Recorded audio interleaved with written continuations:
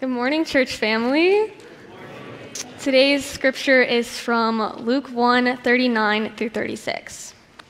In the Pew Bible, it is on page 856. It says, "In those days, Mary arose and went with haste into the hill country, to a town in Judah. And she entered the house of Zechariah and greeted Elizabeth. And when Elizabeth heard the greeting of Mary, the baby leaped in her womb. And Elizabeth was filled with the Holy Spirit. And she exclaimed with a loud cry, 'Blessed are you among women, and blessed is the fruit of your womb. And why is it granted to me that the mother of my Lord should come to me? For behold, the sound of your greeting came to my ears, and the baby leaped in my womb. And blessed is she who believed that there was a fulfillment of what was spoken to her from the Lord.' And Mary said, 'My soul magnifies the Lord, and my spirit rejoices in God my Savior. For he has looked upon the humble estate of his servant. For behold, from now on all generations will call me blessed. For he who is mighty has done great things for me, and holy is his name. And his mercy is for those who fear him from generation to generation. He has sown strength with his arm. He has scattered the proud in thoughts of their hearts. He has brought down the mighty from their thrones. He has exalted those of humble estate. He has filled the hungry with good things, and the rich he has sent away empty. He has helped his servant Israel in remembrance of his mercy, as he spoke to our fathers, to Abraham, and to his offspring forever.' And Mary remained with her for about 3 months and returned to her home." This is the word of God. Well, obviously, we're in the book of Luke. Welcome back. Luke, written by this Greek physician to his patron Theophilus as an orderly, historic account of Christ, of Jesus. Lots has been written, he said, but I'm setting out to write an orderly account that you can read and trust. And yet, the story continues to be full of the supernatural, doesn't it? And that can mess with us a little bit, but what that means is Luke must think it's all true. Luke must think it's all true. That virgins can have babies, that old women can get pregnant, that the Holy Spirit can be inside of a fetus. The question that we all have to wrestle with is, how much of this do we think is true? Is this true? And if it's true, then you have to wrestle with it. You can't ignore it. Today we're going to talk about rejoicing in God's great reversal. Rejoicing in God's great reversal. How many of you love a movie plot twist? Rosebud is the sled. Right? Spoiler. Norman Bates is his mother. Bruce Willis has been dead the whole time in The Sixth Sense. Sorry if you haven't seen it yet. I just ruined the whole thing for you. It's your own fault. It's an old movie. It's your own fault. Vader is Luke's father. Whoa, what just happened, Brady? What are you doing to me? Look, this is the plot twist of history. This is where it all changes. It all shows everything you thought was true. Nope. We're turning it all on its head right here. Right here.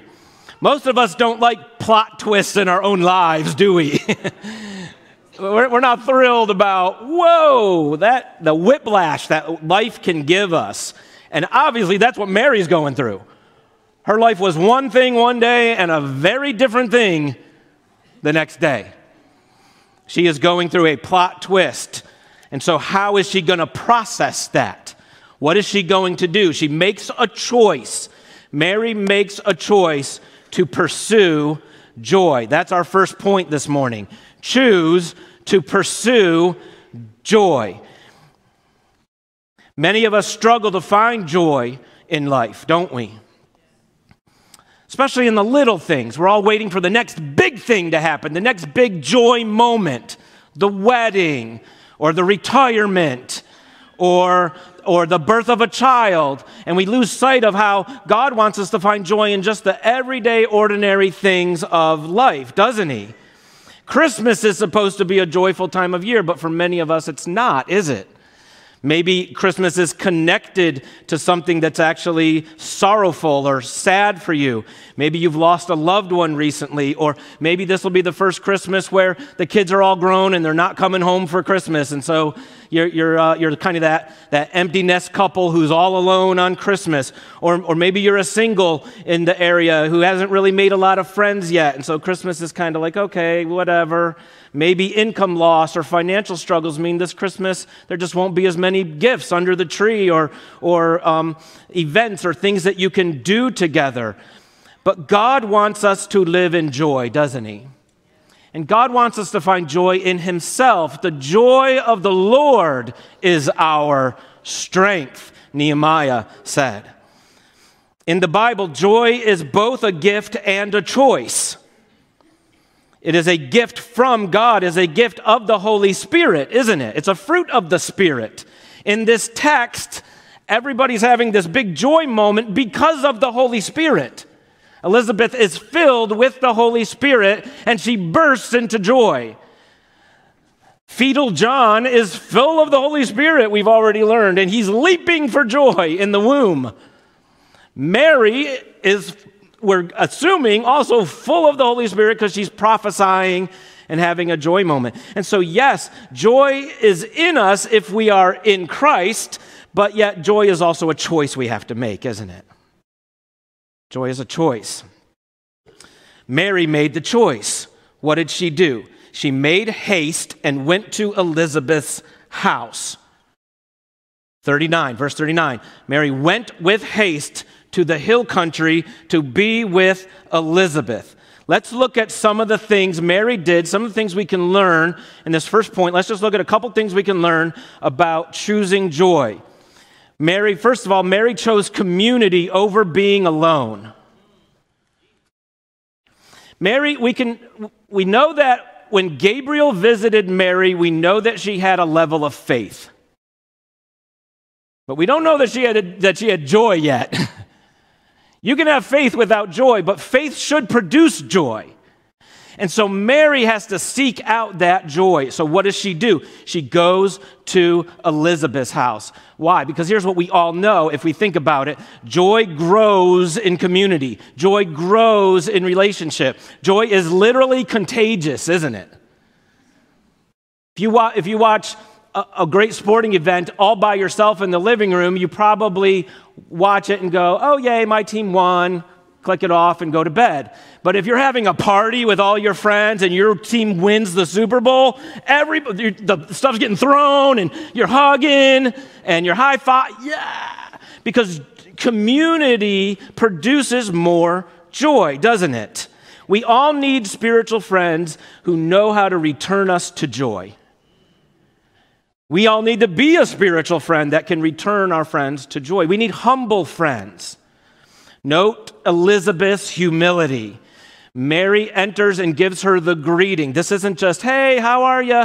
This is a traditional, I'm the younger Mary. I am saluting you, the elder Elizabeth. So she gives her the traditional greeting.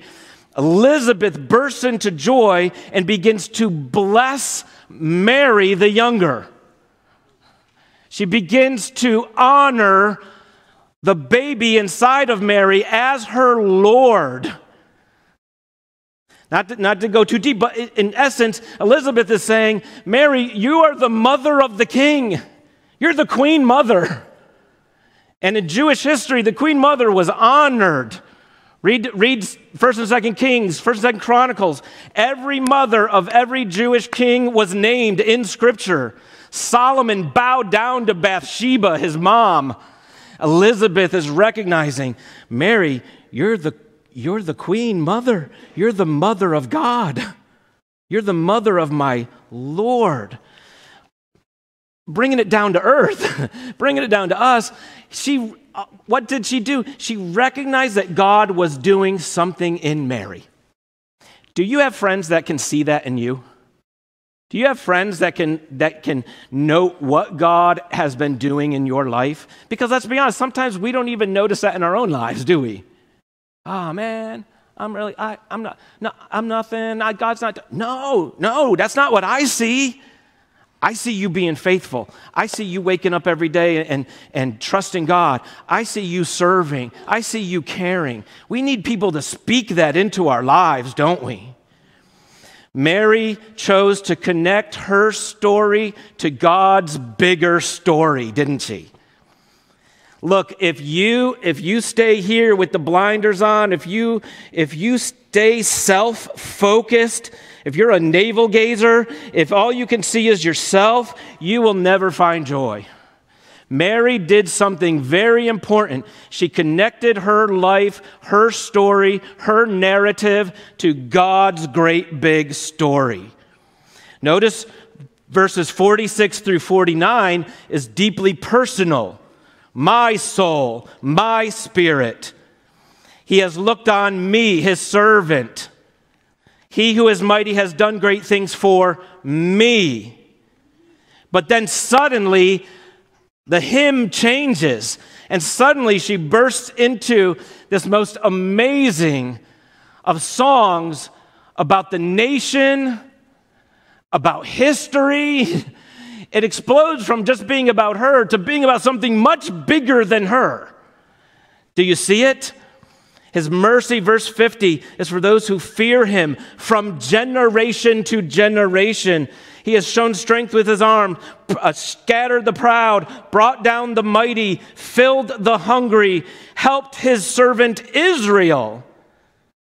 And then she speaks of his covenant with Abraham. She invokes so much Old Testament here. She is in the line of great prophetesses, Miriam, Deborah, Hannah, and of course, the Psalms are riddled throughout her song. She is singing Israel's redemptive history. God has scattered the proud and brought down the mighty. Pharaoh, Sihon, Og, Eglon, Sisera, Zeba, Zalmunna, Goliath, Sennacherib, Nebuchadnezzar, Belshazzar, Haman. God has a history of taking those whose pride exalts them, and he brings them down, and he has a history of exalting the lowly, the Davids, the Daniels, the Esthers. We just started Hanukkah. Maybe Mary's thinking about Hanukkah when the Maccabees restored rule and proper temple worship after the horrible reign of King Antiochus and the abomination of desolation. Kings, in Mary's mind, this is part of what God has been doing for thousands of years. This little baby inside of her is just it's the climax of this same story that God's been telling. Kings brought low, empires destroyed, the proud upended. Surely Rome's days are numbered. All while God fills the hungry physically and spiritually. What is Mary doing? She's placing herself into God's big story. Do you know how to do that? What we tend to do is we tend to place God into our little story. We bring God into our little story. That's how most of us pray.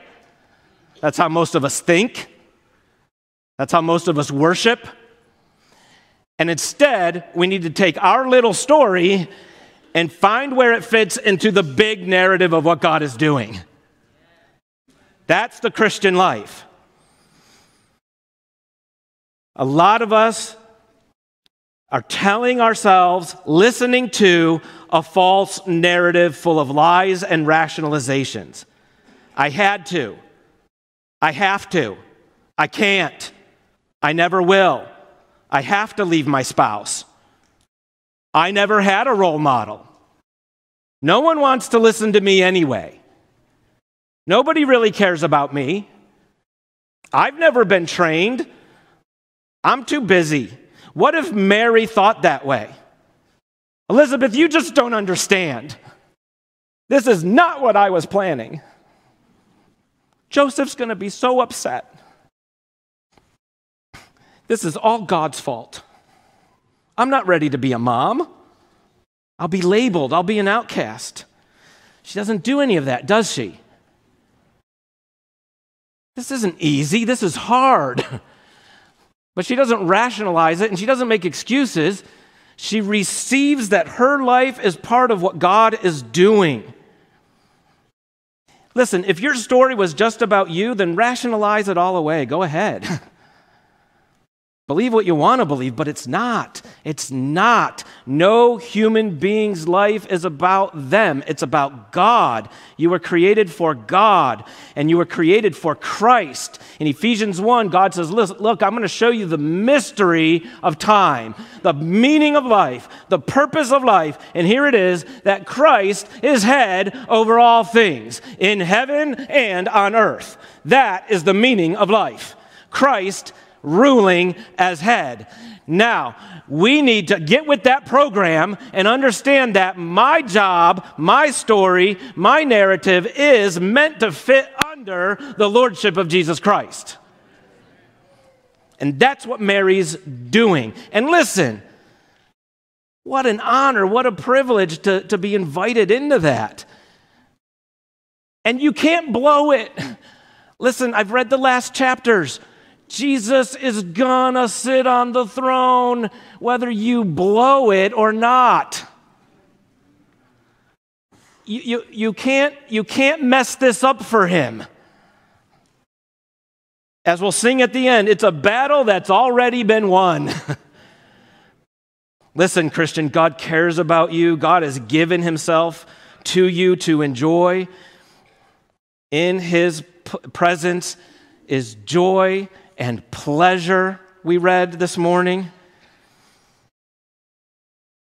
Mary chose to focus on the character of God. Mary chose to focus on the character of God.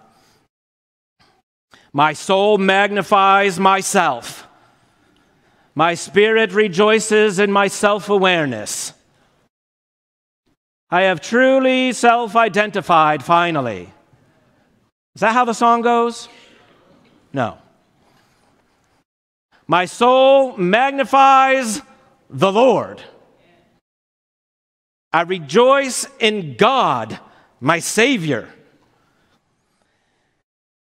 God is mighty, God is merciful, God is holy. Verse 49, he who is mighty, nothing is impossible with God. He can save you. None of you in this room are beyond the saving power of God. Well, Brady, you don't know what I've done. You don't know where I come from. You don't know all the ways I've messed up. Yeah, I don't. But God does. And guess what? He can save you because his grace and mercy is more powerful than any sin you've committed. It just is. It just is. If his grace and mercy can raise Jesus from the dead, a Jesus who was condemned for every sin of every human being in all of time and all of history, millions and billions of sins on his record, and yet God's grace and mercy rose him from the dead, your trifling sin is nothing to him. God is merciful. Verse 50, his mercy is for those who fear him. Not only can God save us, God wants to save us. He loves us. He loves you. His love is beyond anything you've ever known. He made you out of love. He sent Christ for you out of love. He will transform you out of love. His mercy is new every morning. It is from everlasting to everlasting. And then holy. God can save us. God wants to save us. Holy is his name, which means he has to save us. God has to save us. He can't tolerate our sin. He has to give us the option. He has to say, if you trust in me, I will save you. He has to do that because he has to deal with sin. He has to deal with our foolishness, our impurity, our filth, our wandering, our injustice towards each other. So how does God destroy evil without destroying us? How does God destroy evil in the world without destroying the world full of evil people? And the answer to that is, of course, the great reversal, the plot twist, the cross. The cross. Number 2, rejoice in God's great reversal. Rejoice in God's great reversal. Mary lived during the Roman Empire. She lived within a culture that said pride is good, power is good. Humility, literally, humility is considered one of the worst vices you could have. The word in your Bible that you see written in English as humble, every Greco-Roman reading that would be like, that's crazy. Why would I ever want to be meek or lowly or gentle or humble? In fact, that's immoral. That's the way they thought. They believed that there was a natural order to things, and those with the power should keep the power, and those without the power should stay without power. Here's how Aristotle said it. Aristotle lived a few hundred years before Jesus and Mary. That some should rule and others be ruled is a thing not only necessary but expedient. From their birth, some are marked out for subjection and others for rule. That is the common thought in Jesus' day. Slaves are born to be slaves. Masters are born to be masters. Don't mess with it. Don't mess with it. That's what nature teaches us. In Greek and Roman culture, justice was not fighting for equality. Justice was upholding inequality. That's how they saw the world. 1,700 years later, a guy named Thomas Jefferson said, all men are created equal and are endowed by their Creator with certain inalienable rights. Okay, that's very different from Aristotle. Aristotle never would have said, all men are, Cicero never would have said, all men are created equal. And then, a few hundred years after Jefferson, a guy named Martin Luther King said, I choose to identify with the underprivileged, the poor, the hungry. I choose to give my life for those who have been left out. This is the way I'm going. If it means suffering a little bit, I'm going that way. If it means dying for them, I'm going that way. That's radically different. What in the world caused this plot twist? How did we go from the apex of civilization under the Greeks and the Romans? How did we go from the Hellenized thinking? How did we go from the pinnacle of philosophy and knowledge and even ethics? And now it's totally twisted, totally reversed. What caused that? Jesus. Jesus. The event in between all of that is a guy named Jesus who came and flipped it all on its head.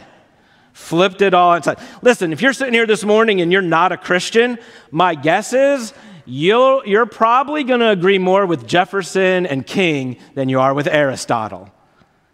You're probably going to say Aristotle's on the wrong side of history. We've evolved from that. But here's what you might be missing, is that we don't evolve from lousy thinking. Our thinking only changes when somebody comes along and challenges all thinking, challenges all ethic, challenges all justice, challenges all goodness and morality, and says, no, this is the way to be a human. This is the way to be a human. Your power, that's weakness. My weakness, that's power. Jesus talking. Your honor, that's shame. My shame, that's honor. Your wisdom, that's foolish. My foolishness, that's wisdom. That's what Jesus did. That's how Jesus changed the world. Some people read the Magnificat and they see it as revolutionary or they see it as an inversion. You have the mighty and you have the powerful and the powerless, the rich and the poor. And so here's what Mary's saying. She's saying, flip them. Invert it. That's not what she's saying. It's not what she's saying. Let me tell you why I don't think that's what she's saying. Because that's not what Jesus said. And that's not what Jesus did. And that's not why Jesus died.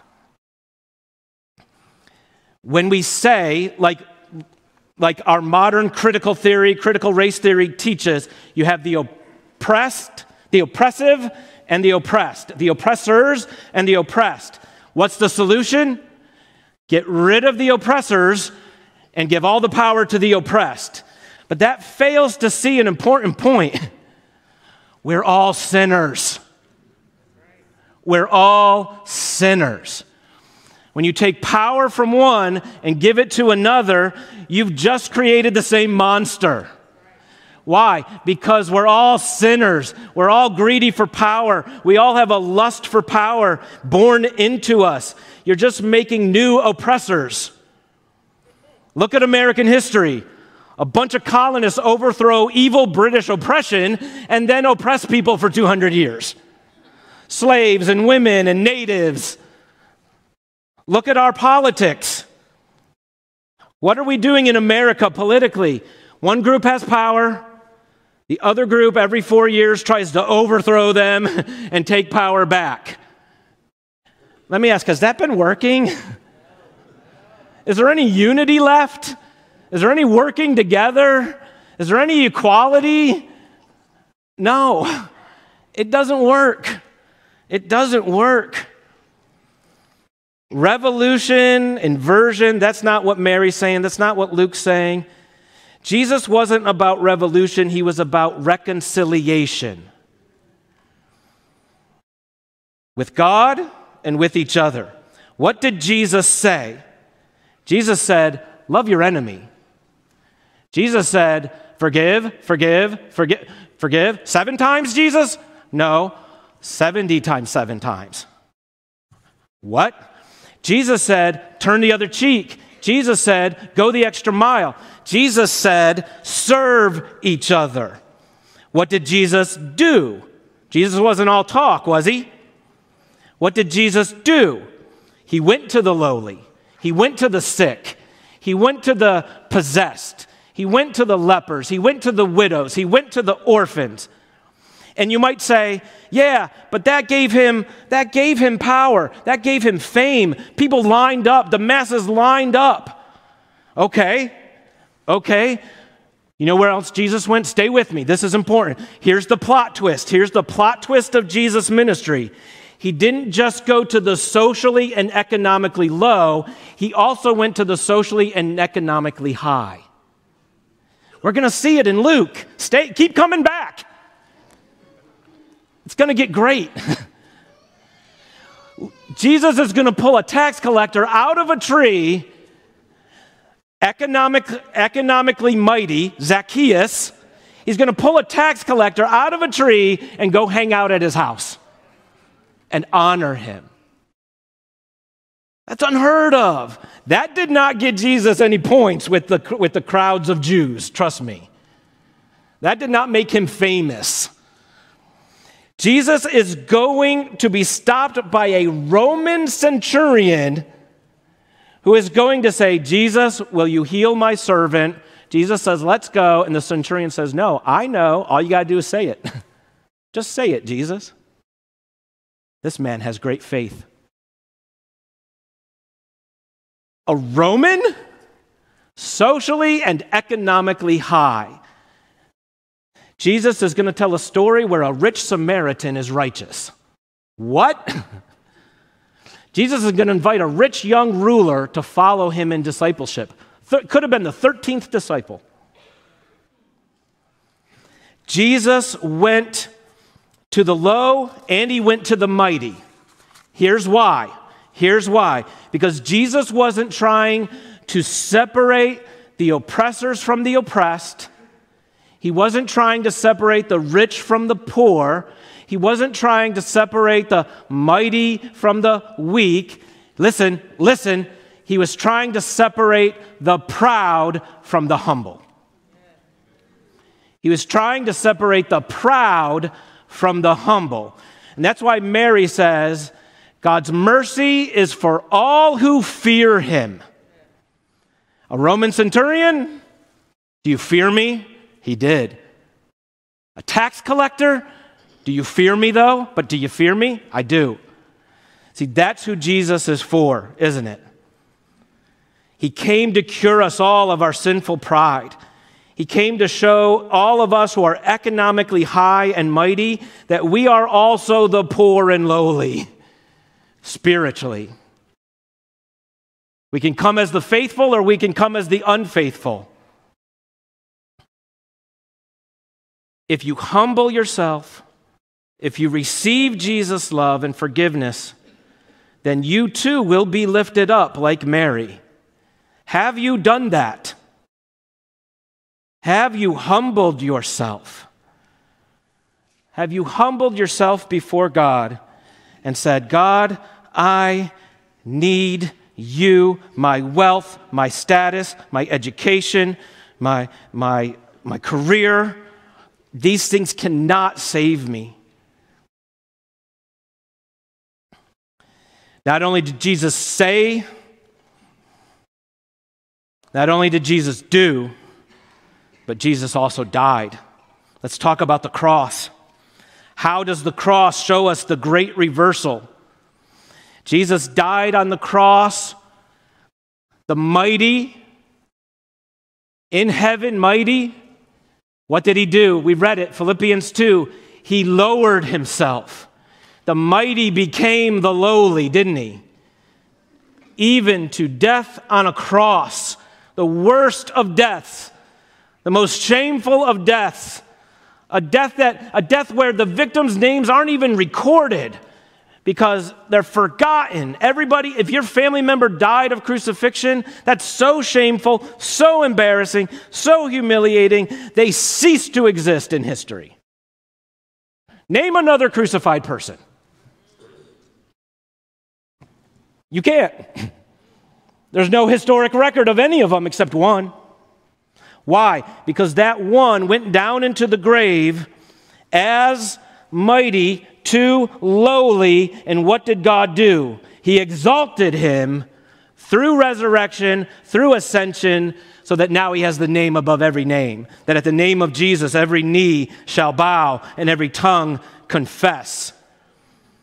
This is the cross. And it's for you. It's not just for Jesus. It's for us. Listen, did you walk in here this morning proud and mighty, like Mary talks about? Are you proud and mighty? Look at the cross. Look at the cross. I don't care how rich you are, educated you are, how many letters you got after your name. I don't care what your bank account says. I don't care what beautiful family you, or the car you drive or the house you live in. Jesus had to die for you. Jesus died the same death for you that he died for Hitler. Jesus died the same death for you that he died for the worst sinner ever. You need to abandon your pride and turn to Jesus in repentance. Be humble. Did you come in this morning lowly, despondent, hopeless, sinful, broken? Guess where I'm going to tell you to look? Same place. Look at the cross. Look at the cross.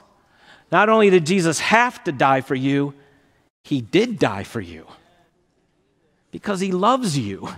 Because he wants to exalt you. Because he wants to honor you. Because he respects you. Because he wants you to share everything that is his. You're not hopeless. You're not beyond hope. You're not beyond help. You're not so broken you can't be resurrected. No one is. Now at the foot of the cross, all of us are equal, unified. This isn't an overthrow. This is when Mary says, he brings down the mighty and he exalts the lowly. What, do you see it? Where do we all land? Level. Level. That's justice. That's righteousness. That's grace. That's mercy. That's love. And the world could not see that until Jesus came. And by the way, that's the church. That's the church. We are a society within a society, a culture within a culture. The church is all who are humble, coming together and exalting one another and humbling one another at the same time. That's what church life is. And this should bring us joy, great joy. Joy in this reversal. This is why James, in James chapter 1, he says, let the poor boast in his exaltation and the rich boast in his humiliation. We get this one. We understand. Let the poor boast in his exaltation. That makes sense to us. But why should the rich boast that Jesus is humiliating them or bringing them low? Because he's creating a culture, a people, a kingdom, a family of unity and equality and love, isn't he? Get with that program. Embrace it. Find joy in it. All right, let me give you a practical to close. Practical application of all of this up in the cloud stuff I'm talking about. Receive help, give help. Church, you get the give help part. You are very good. All of us, as your pastors, we talk about this all the time. This is a giving church.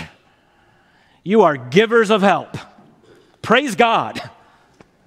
Praise God. But you know what I've noticed after 16 years of being a pastor? Some of us are very bad at receiving help. Which is very ironic, because if you're a Christian, you uphold, I can only be a Christian because of the grace of God. Like we sang, I brought nothing and Jesus gave me everything. But then when another Christian tries to offer you something, oh, I'm okay. I'm okay. I'll get you back. I'll pay you back. Christian, listen to me. God wants to lower us and he wants to exalt us. Let yourself be exalted. What if Mary, it's okay, God. I can get pregnant on my own. I'll figure it out. I'll figure life out. That's ridiculous. That's a ridiculous thought, isn't it? What if she goes to Elizabeth and, yeah, you keep saying I'm blessed. I don't really need that. Just give that to somebody else who really needs it, Elizabeth. Save your blessing for somebody else. I'll be okay. No, she buys in. Elizabeth, you're blessed, you're blessed, you're blessed, you're blessed. 4 times, you're blessed. And then Mary starts singing and says, I am the most blessed woman ever. I'll take it. I'll take it. Bless me again. Listen, rejoice. When someone offers you help, take it. Rejoice in it. Because what's God doing? God is using that gift to you as a way to lower the mighty. And that's a beautiful thing. And God's using that gift to you to exalt you. And that's a beautiful thing. That's how he creates this culture, this society, this kingdom. Don't deny it. Don't deny another person an opportunity to bless you. Who knows what work God is doing in their life? Take it. Take it. If you offer to buy me lunch, I'm going to say yes. And listen, I'm not going to buy you lunch back. Just be forewarned. I'm just going to say, thank you, Lord, grace. Let me challenge you this Christmas season and beyond